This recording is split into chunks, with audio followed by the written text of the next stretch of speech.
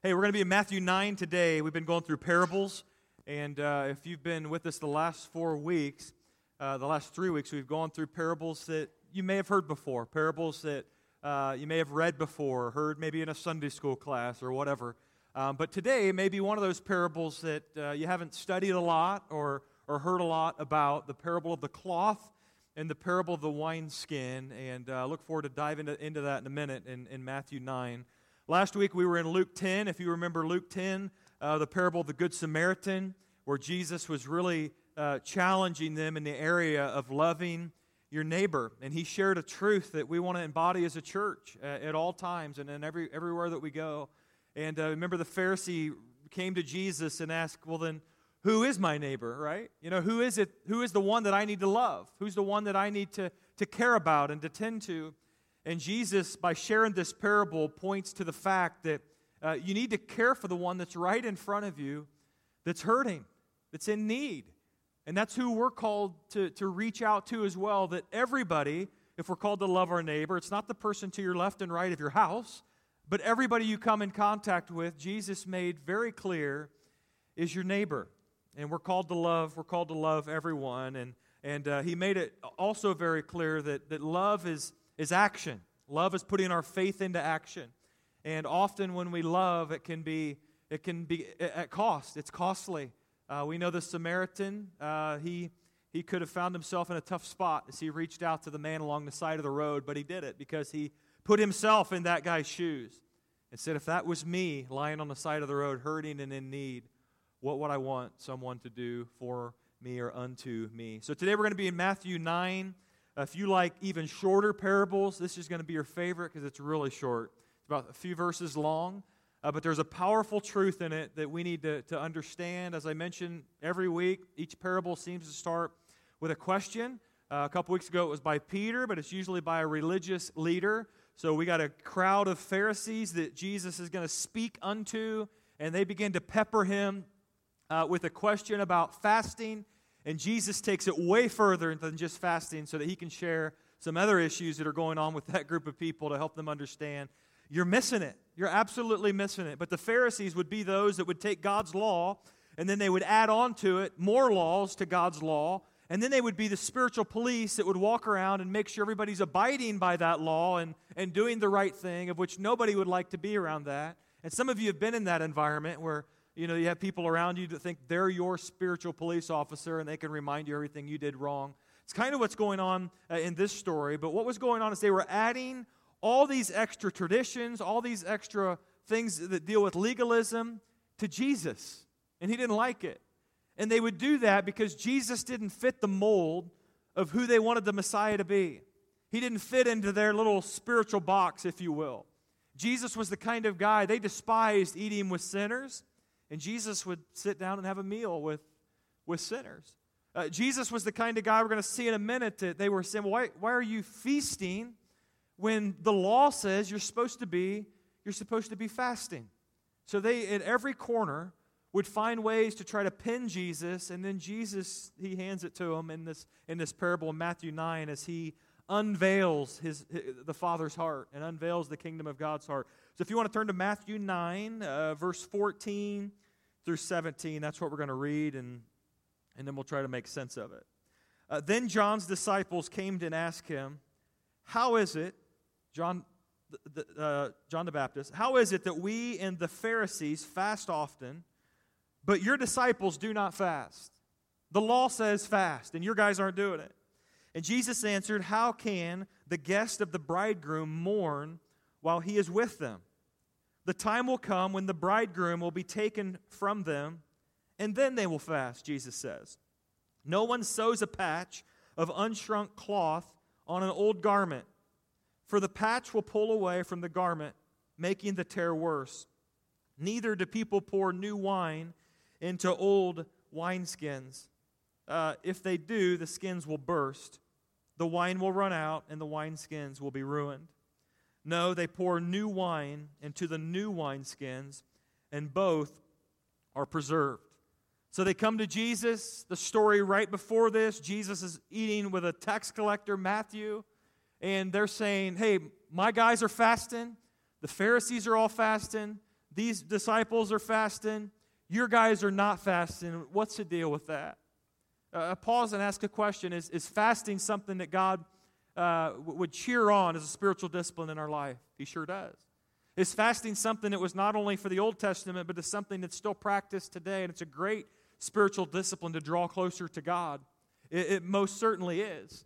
But in the Old Testament, in Leviticus, it would say this. It said, set aside one day a year for required fasting for all the Jews. So the Pharisees thought, that's a good law. Let's add to that law and make everybody else abide by it. So they would say, not only once a year, but you need to fast every Monday and every Friday. So they come to Jesus because I'm guessing this dinner that is taking place at Matthew's, they're feasting on a day when they're supposed to be pushing away and they're supposed to be fasting. And there was a sense of arrogance and a sense of pride that welled up and lived inside of many of these Pharisees. Let me give you just a sampling of their arrogance. Luke 18, another parable that we might not get to this summer, but the parable of the Pharisee and the tax collector. It says, 2 men went up to the temple to pray, one a Pharisee and the other a tax collector. The Pharisee stood by and himself prayed, God, I thank you that I am not like other people. If Anson would have finished that worship set, started praying and said, God, thank you that I'm not like any of these people out here. Bunch of sinners, bunch of hypocrites, adulterers, liars, evildoers, no good. And he said, but me, God, I've been fasting and I give a tenth of everything that I have. Amen. You guys would all got up, ran out the door and said, see you later. I'm not coming back to this church. But the arrogance of the Pharisees and the pride is lived out in Jesus. He despised it. He didn't like it. And he would call it out in a moment's notice. But listen how crazy it is for these religious leaders, these Pharisees during this moment. Why were they fasting? Well, they were fasting in mourning of their sinful nature. That's a good thing, isn't it? I mean, that's a good thing to fast and, get yourself cleared up with God. But they were also fasting in anticipation of the Messiah to come, that of which Jesus is saying, well, then why are you fasting? Because I'm standing right in front of you, right? The Messiah has come. The Messiah is here. And John the Baptist is in prison during this time, so the Pharisees, these disciples are beginning to side with the Pharisees, and they're saying, well, yeah, we should all be fasting. And Jesus is saying, no, you're missing it. The Messiah is here. The Messiah has showed up. The Messiah is on the scene. It is a time for feasting. What is the point of fasting? Well, the point of fasting is to push away the things of the world, right? So that we can draw closer to God. So Jesus isn't ripping fasting in this point, but he's saying you're fasting at the wrong time, with the wrong motives, and at the wrong place. The Messiah has showed up. The Messiah is here. And the Pharisees, as so many today, Jesus is right in front of them trying to reveal who he is and what he's about. Completely missed it. And Jesus is saying the time is now. The Messiah is on the scene. And I'm inaugurating and coming to this world to bring something brand new. So he displays and shares this story through a wedding feast and through a wedding. That if you're to go to a wedding or a wedding reception, you don't go to either one of those with a sense of mourning or a sense of fasting, do you? Well, maybe some weddings you do if you're not quite sure you like that bride or that groom. It could be mourning, right? But you don't go to a wedding in mourning or in fasting, but a wedding is a time of celebration, isn't it? It's a time to party. And in the very same sense, Jesus is saying, the Messiah is here. I am here. I am amongst you. I am with you. It should be a time of joy. It should be a time of celebration. It should be a time of sheer partying. And Jesus is pointing back to some Old Testament language in Isaiah and Hosea where God is going to prepare a feast for his people. Because God is known as Jesus is the groom, right? And in the church that we all have heard, we're the bride of Christ, the local church, you and I. So Jesus is letting this group know, man, you're doing it wrong. You're fasting when you should be feasting. You're mourning when you should be celebrating. And you're completely missing it. The thing I love about Jesus is he, on all the parables, he never just leaves it with the original question. He has more to teach. He has more truth that he wants to reveal to this group. So he does that in this particular parable, and he says, you know what your real problem is you're trying to add me in the mix with all of your legalism. You're trying to add me in the mix with all these rules that you're following. You're trying to add me into the mix of your faithfulness unto God by just sprinkling me in. And he's sharing, I didn't come to cheer on or promote the old. I didn't come to cheer on or promote any one of you Pharisees' agenda. But I came to bring new life, to do something new. I came to usher in the new covenant between God and His people. And I've not come to do something old, I've come to do something new. So Jesus' arrival on earth was the beginning of that new covenant. And the Pharisees, every single one of them, are missing it. And Jesus made it as clear as day that you can't add the gospel with your legalism anymore, he says, than putting a piece of unshrunk cloth as a patchwork on an old fabric or an old garment. And you know what this is like when you wash your clothes after you have the same shirt you've worn 200 times and you've washed it about that many times, and you look at it and it's like, either I got big or this thing's not quite as big as it used to, right? When we wash it over and over, it begins to shrink. So what Jesus is saying, and the items they used back then were even worse, would have shrunk more. You cannot put this unshrunk, this brand new piece of cloth, and you can't sew it on a piece of used garment that's old. Otherwise, when you wash it all together, it's going to shrink, it's going to rip off, and it's going to cause a bigger hole in the garment than when you started this whole procedure. Now, how many of you it's confession time. How many of you have didn't read the directions on a shirt or a pair of pants, and you fired it in the washer, you washed it on either hot or cold, it was supposed to be the opposite, and then you put it in the dryer, and you took it out, and you're like, I either gained like 10 or 15 pounds, or this thing is like my kids, I don't know. How many of you have shrunk some of your clothes? Admit it for a moment. How many of you have shrunk your spouse's clothes, and you tried to act like you didn't do that? I've done that numerous times to Nat's clothes, and she gets it, and it's like, where did the clothes go, because it's gone. And we know what this looks like. And Jesus is trying to get this group to know that, man, it's not about putting on something old on something new, but I've come to make all things new. You can't add my gospel to your traditions and your legalism and all your stuff. And out comes this great, faithful follower of God. That's not how it works.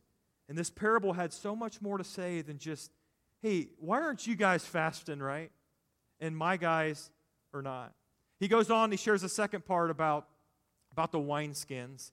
And this particular part is not something that's practiced a lot today, and thank goodness that it's not. But most people, if they want to get some wine today, would probably be finding it in a glass bottle, or maybe like a box or some barrel or something else other than a goat skin. But for Jesus to share this particular story to the crowd he's with, they would have all understood this. Because what they would do is the goat would be skinned, it's kind of gross, and then they would begin to sew up the legs and the feet and the belly and all that stuff so that it would be sealed the best that it could. They would leave one opening, they would fill it with as much wine as possible, sew up that last little part, and then they would have what you would call a wineskin. And what would happen is that wine would begin to ferment. And when something ferments, and especially in all the heat and the elements, it probably expanded a lot, and it would stretch the goat skin, which is why they used goat skin in the first place, and they would be able to have new wine, taken care of in that way. How many of you would like a sip of that, right? Pour it out of that thing. You're drinking out of a goat skin. Pretty sick. But this crowd would have understood it.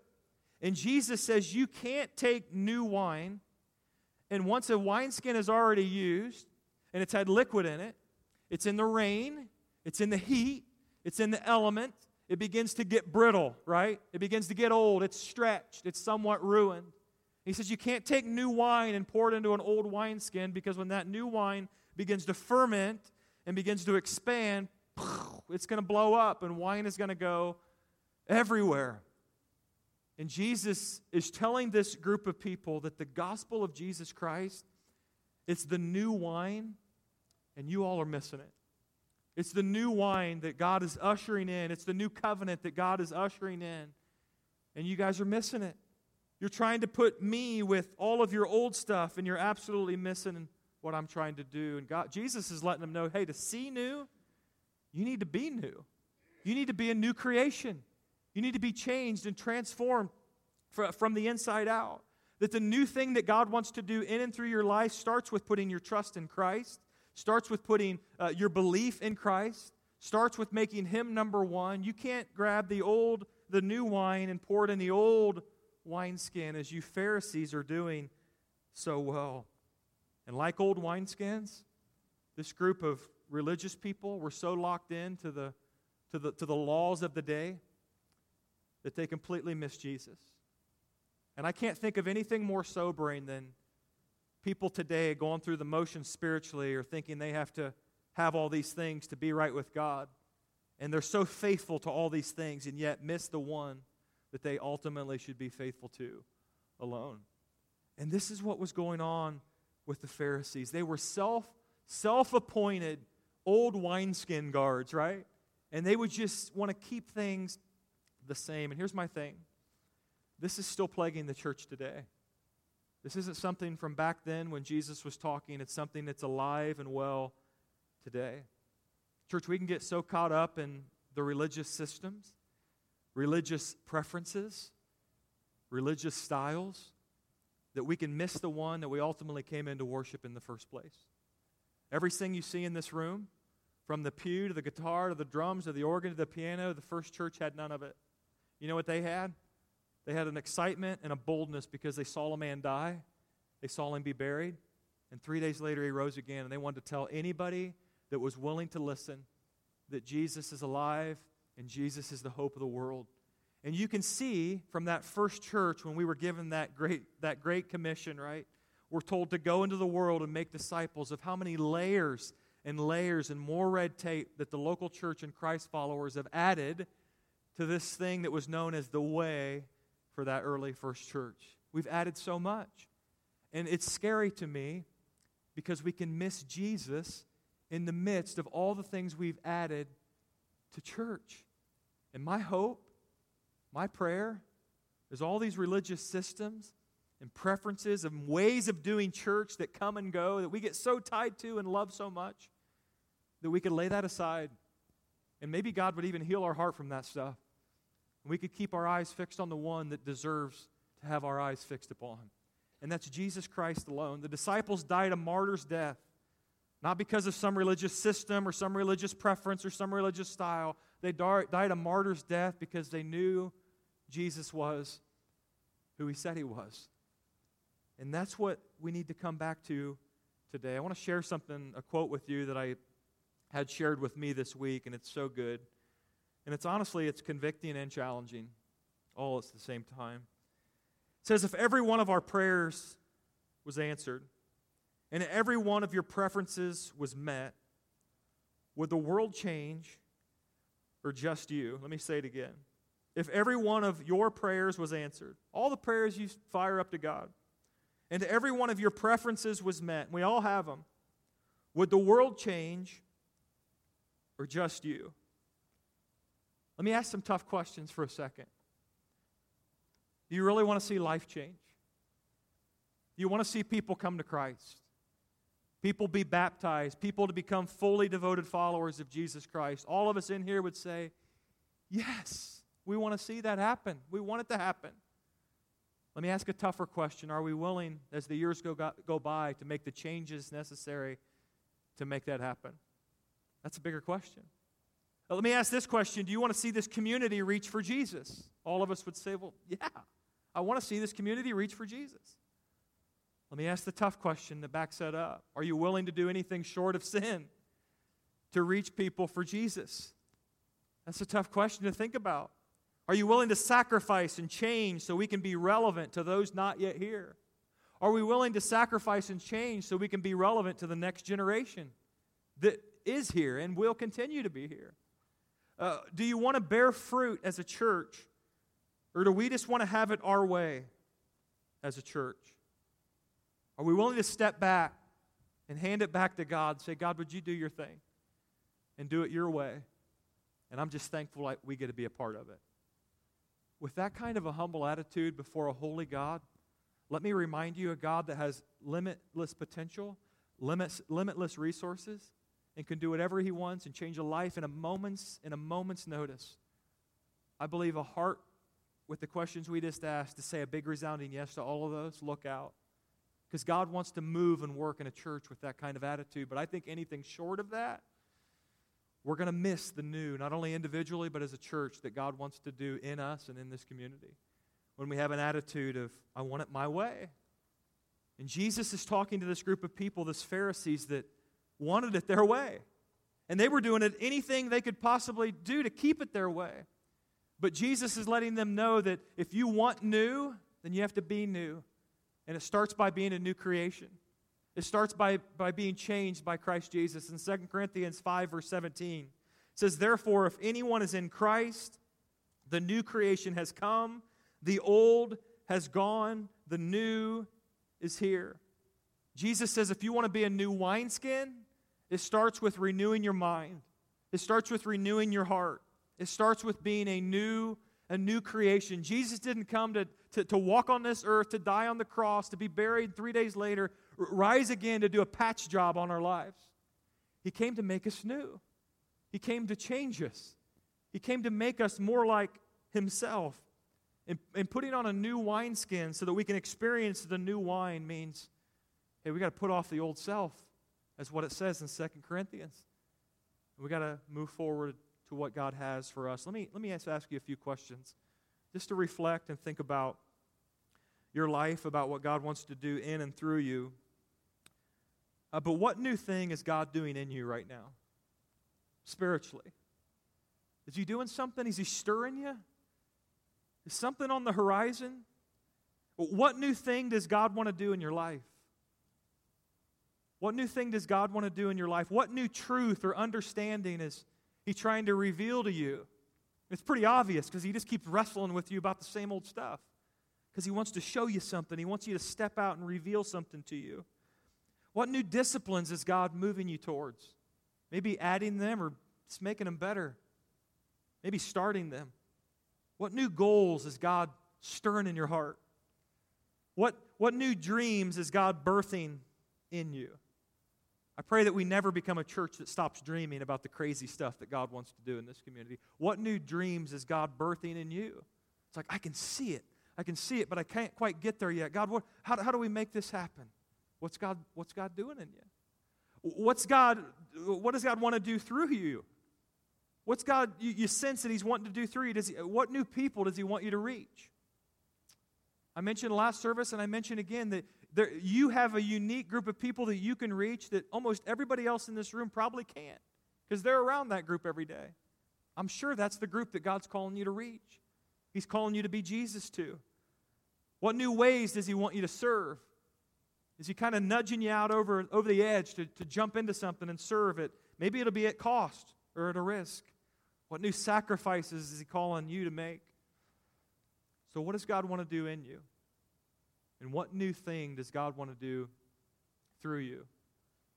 Maybe another question we could ask is, what new thing does God want to do through this church? When I look at God's heart, His heart is people, loving people, caring for people, serving people, seeing life change in people.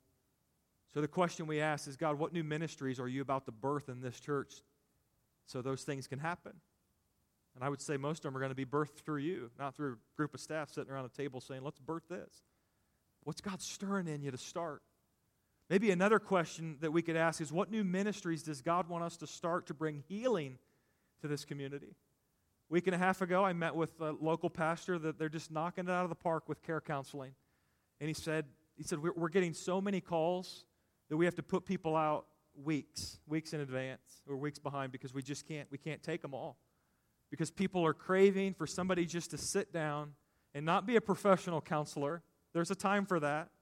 But to be a professional listener and to be a professional at loving them. And so over the next 12 or 18 months, it's a goal of mine to start some type of care counseling here at this church to where you're the counselor. We'll go through some training. We'll have that guy train us, teach us, coach us. It's not going to be professional counseling. but it'll be an opportunity for the church. I throw counseling out the window. It'll be an opportunity for us to be the church and listen to people in some really tough spots. Some of you have experienced some really tough spots. You've had victory over some crazy things in your life, and I can assure you that God wants you to bring about healing in people's lives with the same stuff you found victory over. He just wants you to be real and love people. What's God stirring in us to bring healing to this community? What areas is God calling us to change in order to maximize our reach in this community? We can't do everything. So is He calling us to narrow our focus so we can make a bigger dent in this community? Here's the deal. I've watched the local church settle for good way too long. Everything in ministry is good, right? That's why we start it. We start the new thing because it's good. Doesn't mean it's effective. I think the enemy's scared by an effective church, not a good church. And we don't want to be a busy church. I've shared this a lot. We don't want to have a smorgasbord of things where we're stretched thin everywhere, but we want to be effective in everything that we do. And let me encourage you with this, because I get a front row seat to this place for the last almost 24 months in August, that God is doing a new thing in this church. He's doing a new thing through the people.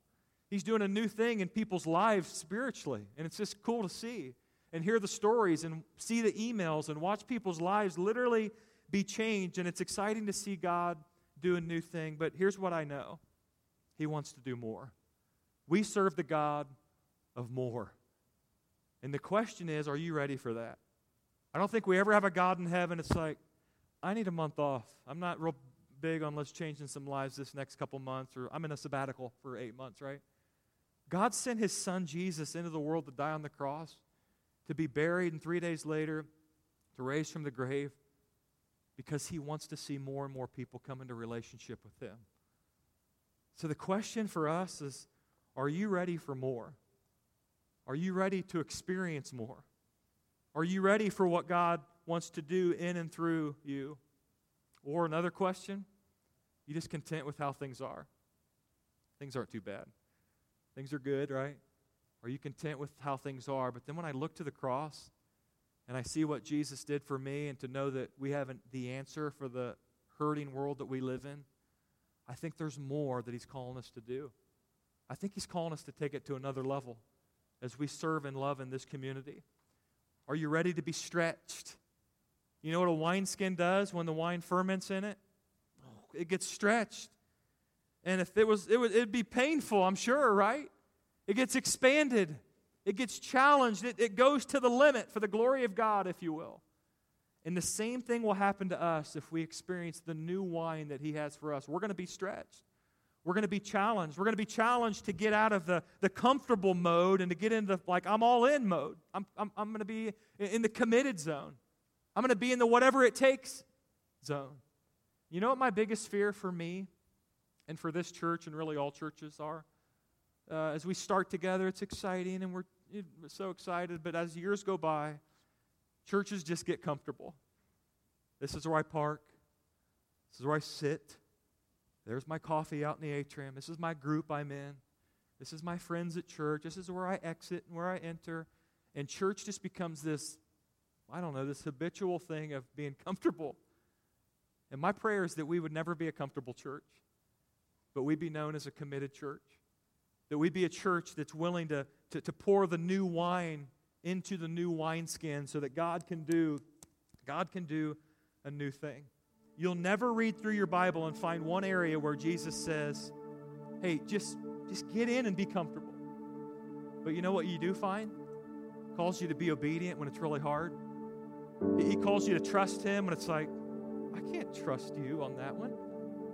He calls us to follow Him when it's like, but I've got a better plan. I want to go this route. And He calls us ultimately to take up our cross and to follow Him.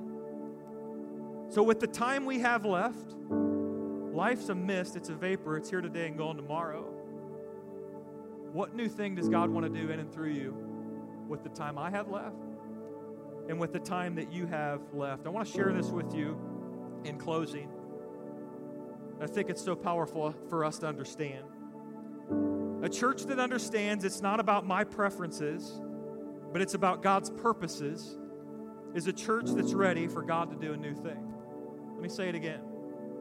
A church that understands it's not about my preferences, but it's all about God's purposes, is a church that's poised and ready for God to do a new thing. Jesus didn't walk on this earth, and I've shared many times in this message, go to the cross, and 3 days later, come up from the grave to do a patch job on anybody's life. But you know what we do all throughout our lives spiritually? We just try to do a patch job. And there could be one in here today that's what you've done your whole life, is just tried to patch things up. And there's another leak, and you patch it up. There's a hole, and you patch it up. And God's saying, you're running yourself tired. I want to do a new thing in you. I want you to be a new creation. And if you're in this room today and God's tugging at your heart to step into that and be a new creation in Christ, let today be the day of salvation. Don't nudge it away. Don't shrug it off. Step into it. God wants to do a new thing in you. Some of you, God's calling you to do a new thing by taking that next step of baptism. Maybe you've been following Jesus for some time, and you've never stepped into the waters of baptism to identify with Christ's death, burial, and resurrection and say, Jesus is Lord publicly. We'd love to do that. But God wants to do a new thing in us and through us. And every time you refer to Matthew 9 and look at the parable of the cloth and the parable of the wineskin, I hope you have a fresh reminder that God's not done with you yet and that He wants to do a new thing. He wants to do a new thing in you.